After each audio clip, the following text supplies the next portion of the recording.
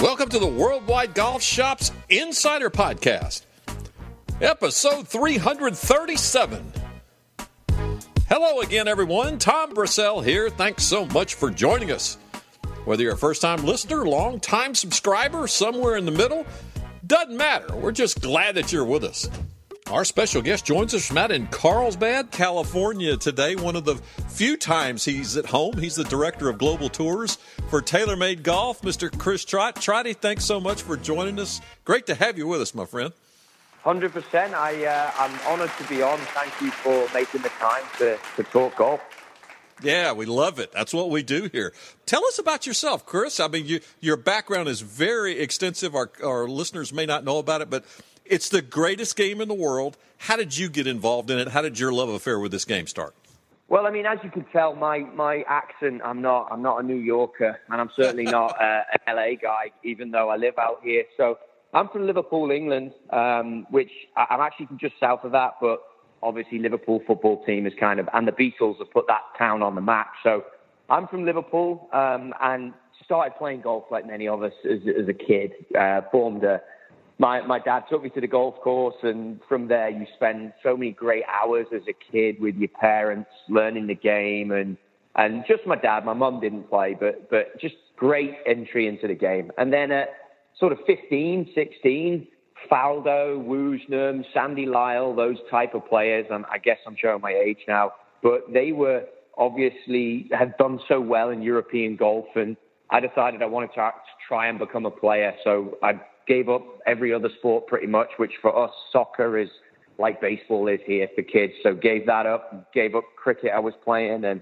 I just focused everything on golf and became quite good, and held a card at one point on the Challenge Tour in Europe, which is our sort of Corn Ferry, but it was a low rank card. I mean, to say I had great status would be lying, but I mean, I did okay with it. And in the meantime as well, I'd become a PGA professional. So I'd gone and done my training, and I was at a complex in the UK called the Belfry, which hopefully you guys will remember from Ryder Cup battles. And I was working there. He, at the time, in the early 2000s, opened up the first £1 million driving range facility. Those facilities hadn't really come to the UK, to be fair, and we had this huge driving range complex that opened up. So we go in there, and TaylorMade put a suite in there, a custom fitting suite, and it was when club fitting was really taking its birth. And myself and another colleague who actually now works at TaylorMade US as well, we killed it on sales at a Greengrass account. People would come in. Obviously, TaylorMade was booming, as it has really ever since. Started talking about club fitting, had a lot of passion about the golf clubs. I'd come at it from a playing background, so was now learning all about the club fitting and the technology and the engineering. And then a quick story, Paul McGinley came one day, just held the putt at the Belfry, and he came like a week or two later to do a company event for TaylorMade.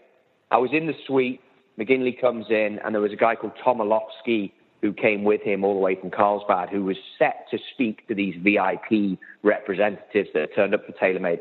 I didn't know that, and I sort of emceed the event with McGinley, took it over, and went through it all. As that finished, Tio, they now call him, he works at Cobra Golf, he went on to say, hey, I came all the way from Carlsbad to kind of run the show, but you were doing so great, I just let you go.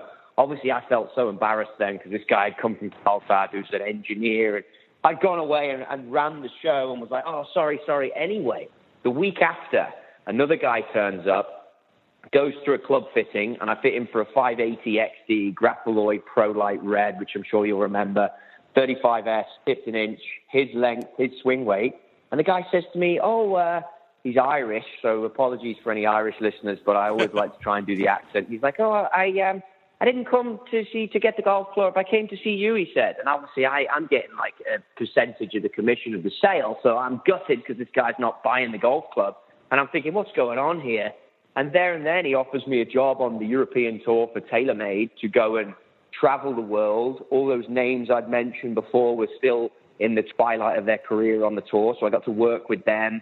And the events went from there. I mean, I worked 5 or 6 years on the European tour, drive account battles for TaylorMade, fitting some great players, learning so much, seeing some amazing places in the Middle East and Asia. Then I relocated, moved to Asia and lived in Hong Kong for 3 years and sort of pioneered the Asian tour, some of Japan, Australia for TaylorMade. That's how I came into the role more I'm in now. And then TaylorMade bought Adams Golf, and I was brought in to help with that exercise in terms of bringing it into the company, how the strategy changed a little bit, and learned a lot more about business. And then I found myself here in Carlsbad, and now I'm out on the PGA Tour working a lot with that team, doing a lot of short game stuff, still do metalwoods and irons, but a lot of short game stuff as well. So it's been an awesome journey with, I'll be honest, an amazing company. I've had some amazing times with this golf company, and they've really shone and led the way with technology and everything. It's been brilliant. Been a great journey. Well, when you dove into the pool head first, I think that playing background was the thing you had in your back pocket that really brings you a lot of credibility, doesn't it? I think it's a big helpful piece with tour players if you've played to a level, because with clubs equipment, and you'll understand yourself, that obviously you can find new clubs and you can get new clubs that you like, but they need to perform under pressure and they need to be right for you when you're trying to hit certain shots that I can't relate to these guys when they're trying to hit shots to win major championships, but I can understand what it's like when you've got a tough shot, Tom, and you want to hit a certain shape, or you need something that you can rely on. So I think that I had success on tour because the players could, certainly before the launch monitors, they realized that I was looking at clubs as a player. And if something wasn't right, I was interested. Let's fix it as a player. Let's get it right as a player. And then we'll go from there. Because there's a lot of pressure on these guys to play the modern day equipment, to play the stuff that's fresh out that year. And sometimes you have to massage it in, and other years it goes in instantly. That's one of the most interesting parts of the job that I've had, is really just connecting with these guys. And certainly when I first came out on tour, because I never got there myself, to try and live it a little bit through them as well and see what goes into, certainly when Rose won at Merion, I was quite close to him in terms of what he was doing at that time to win that tournament. And I mean, man, that guy sacrificed a lot in his life to get that victory. Jason Day in the PGA Championship, he won. It was the same thing. These guys were, and any kids out there listening who want to do this, they give up so much to do it. And when I look back, and do I have, because we're talking about the playing side, any regrets? I think I sit here and understand I might have been able to get onto the European Tour at some point and held a card maybe for a year or so, but to have a career doing this and then to reach the pinnacle that those two names that I've mentioned reached, you've got to be giving up so much and be prepared to, because someone will. And, those guys, hats off to what they achieved and the relationships they had with their equipment at the time and the relationships they had with their coaches and their physios and their dietitians. I mean, it's a big effort from a lot of people. No kidding. And a wise man once told me, who played the tour, he said, if you can count the number of times in your life you shoot 65, you don't need to be doing this. Because if you can count them, you don't need to be doing it. What's a typical week look like for you, Trotty? I mean, I'm sure there is no typical week. This certainly is one. You're at home. But tell us about, how it works for you now over here in the States. Well, COVID has changed a lot for so many people. And to be honest with you, Tom, I really took advantage of it. And I spent a lot of time making content and putting it out now. Social media is so prominent and golf is catching up. And I spent a lot of time putting stuff out on Instagram, YouTube, and really trying to educate the consumer about products. So a typical week for me with my current role and what I do for TaylorMade, I'll head out on a Sunday, go to the tour, work the event Monday. Tuesday is always our busiest day, so I label that Tour Truck Tuesday on my social channels, and people who follow me can see what we truly do, and I'll capture a lot of that. Then Wednesday mornings is finalizing any products that we've worked on with players to try and get in that week.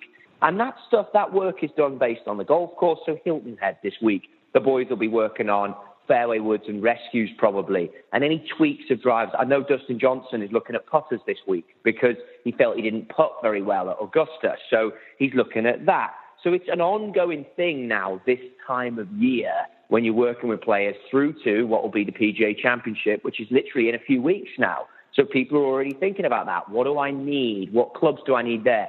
Then for me, I'll capture a lot of content now on iPhones or other cameras that I perhaps use, bring it back, do any tour reports with the marketing groups here back at TaylorMade. It's obviously a Zoom world right now, so Teams or Zoom meetings on that. But I'll also try and put as much as I can. I'll edit that, refine it, and put it out on my own channels to help support people so they understand what does a loft sleeve do?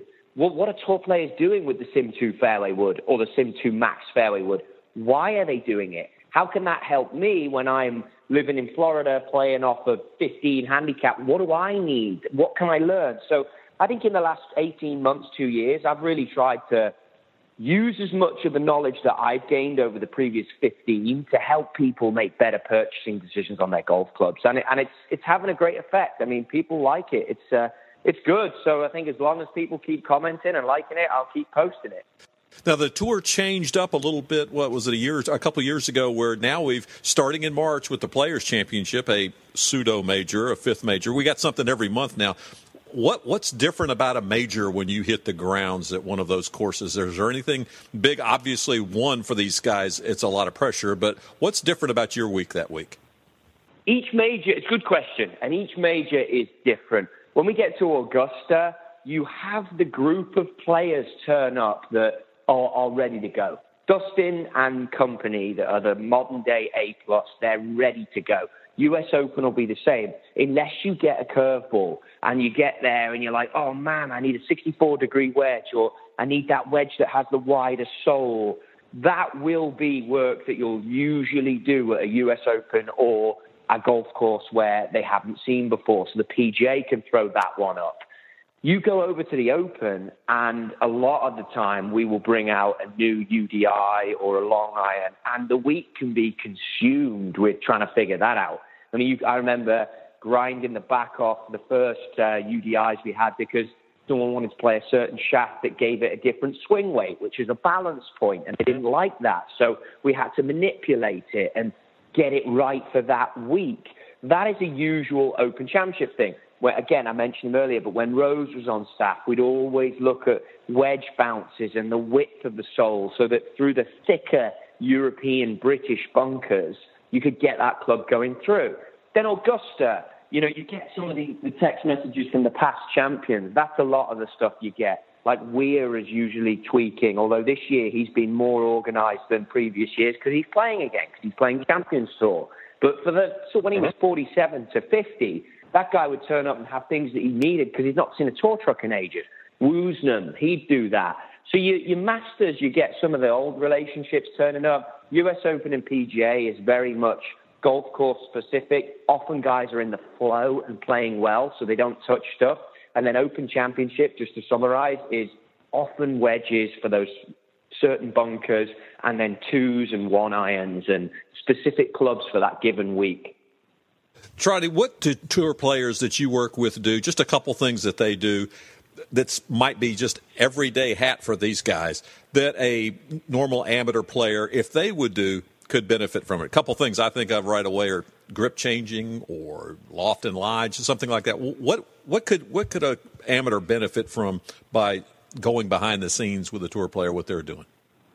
Great question again, and absolutely in my wheelhouse. And the one thing, there's two things, but the number one thing is analytics. If a weekly golfer or a bi-weekly or 3 times a week, if you keep analytics, and TaylorMade have a product called MyRound Pro, it's great. It's labor intensive a little bit. It's great. There's an Arcos product out there. Honestly, I don't mind which one you choose to go for.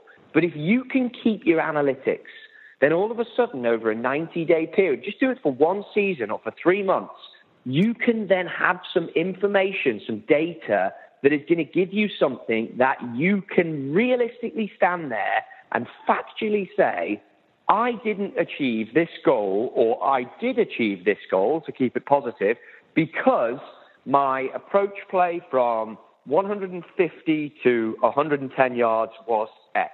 If you can do that, that is what tour players are doing. Then you can make calculated decisions on what golf ball you play, on what club setup you have, etc., etc. The next biggest thing about a tour player versus a weekend warrior is that they are decisive on what they like, and they are decisive on what they want.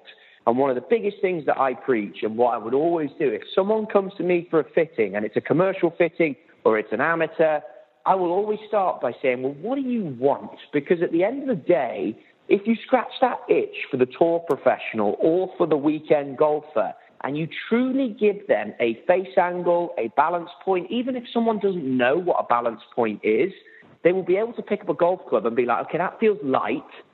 I like that. And then if the fitter is good, they'd be able to take it away, measure it, and make the set of golf clubs around that feel that an individual likes. And I think that that is where we're going with golf clubs. That is where we're going, what we're learning from tour players. That the consumer can have what they want, but they do need to know what they like. And I think that as we get into that realm, certainly this season with Sim 2, Sim 2 Max, next season we're going to see even more. And I'm doing a lot of work with the custom people at TaylorMade to be like, are we offering that? Because that, I think, is where things need to go. And we can start to then understand what we want as a golfer, be decisive, and if we have facts, that is data, which is becoming a data-driven world now, as much as, you know, I'm old enough to remember life without phones and without data, and it was great, but also these things do give us good information to make great choices about our hobbies and our lifestyles that we can then become better at certain things. And at the end of the day, if you become better at it and you beat your mates and you win some money off them, then it's a good feeling, right? We all know about that. Boy, that's great advice. Yeah, the days of somebody on tour saying, oh, I'm a field player, I don't need all those analytics, those days are gone, right? Completely. 100%. Yeah, absolutely. I mean, we've got our analytics now, Tom, for each golf course. And, I mean, why did Rory play the Phoenix Open this year? Because the analytics told him this venue should suit you. Now, look, it's analytics. He didn't go on and win it this year, but he had a showing. He was around. And for a player to set their schedule based on data and golf courses that suit them, or what flags to go for, I mean, those guys are deep diving into it. So if you as a weekend golfer or a casual golfer can start to capture your data, it's night and day. It's game-changing. Well, I tried it. We could go on, and I know your time's limited, but I want to ask you one final question. And you mentioned coming in, you're doing a lot more nowadays in short game. Talk to us about putting in particular, and what the right putter could mean for a player who might be using, like you said, something that he likes versus something that probably really would work for him. You know, this is an area for me, and I'll be honest with you. And obviously, I'm TaylorMade, pro TaylorMade, been there for years, but I don't love the shape of mallet putters when you look down at them. I just don't. Coming from a playing background, I'm just not in love with them. But the more data I've seen over the last decade, certainly the last 3 years, the more information, you cannot argue that a high stability putter that has a deep CG, so the center of gravity is back, and the MOI, the moment of inertia, the likelihood not to twist on an off-center strike. And we know from at the Kingdom, which is our fitting center, when people come in and hit putts, and when I see people, I'm talking Jason Day, Jon Rahm, Dustin Johnson, Rory McIlroy, that caliber of player that I've seen in that fitting suite, they don't hit the middle every time from 15 feet, which means that you need energy transfer to the ball. Energy transfer being speed off the face. Then when you delve deeper into the analytics, which is why TaylorMade made the Spider putter to have the deep CG, to give you the roll, why it's got the Pure Roll 2 insert in that putter to get it going, which again gives a better overspin. The data will show you that players leave putts short. And again, I've put something on YouTube. I don't have the numbers right now, but you'd be amazed. 12 foot and in, players are leaving something like 40 or 35% of putts short, and that's the tour average. So as you go on and you get into the data and you look at it, you're like, well, if the tendency on tour, and I might have gone slightly high on those percentages, but they're high. But if the percentage of players are leaving it short, then what am I doing? Because I'm not as good as them, or I'm not playing as good a green, usually as good at greens as them, unless you're very lucky and you play at a great country club or somewhere. So pace is everything on putters, and you have to get the ball past the hole. So to summarize, a mallet putter, if you can find one that you like the look of and you can then use it over a bladed putter, that's the one piece of advice that I could easily give over a podcast like this or a call where, look, use a mallet with insert technology that improves the roll and you will become better, because in a round of golf, there will be between half a shot and 4 shots that you are losing based on your handicap purely from a missed strike in the putter and it not passing on the energy, the inertia to the golf ball, which is resulting in you leaving it short. That would be one thing I would look at instantly. Chris, before I let you go, you mentioned social media where you post stuff. Where can they find you? Trotty Golf, is that right? At Trotty Golf for Twitter? Yeah, you've got it. It's Trotty Golf, and Instagram is my main place, so TROTTIE Golf. And I put a lot of stuff on YouTube now as well. Through COVID, I mean, try and take advantage, or I did take advantage of all this extra time that we had not traveling. Now it's amping up a bit, thankfully, and we're all getting back to where we need to be, which is brilliant. So I'm not sure if I'll be able to keep the current pace up, but there's a lot of stuff in there about where you can go as a consumer to get the right information, so that, I feel so sorry for some of these guys that go in unarmed. You know what I mean? You wouldn't go and buy anything now without looking at reviews. So I try and keep it as open as I can, as fair as I can, but so that the person watching it can understand that, we're on their side as golf companies. We want people to leave with the best golf clubs they can so they can have the most enjoyment. Because at the end of the day, that brings people back. And golf's got so many new people to the game now. We've got to let them see how great this game is. You and I touched on it at the start. It just can create so many great memories for everyone, with relationships with your kids, friends, spouses. It's awesome. It really is a great game, and now so many people are getting to experience it. Chris Trott, this has been a real treat, Trott. I appreciate it. Thanks for joining us. Maybe we can do this again down the road, because there's so much more we can do. But it's been great. Thanks so much, my friend. Safe travels on the road, and we'll see you down there. Awesome. Thank you, Tom. Take it easy.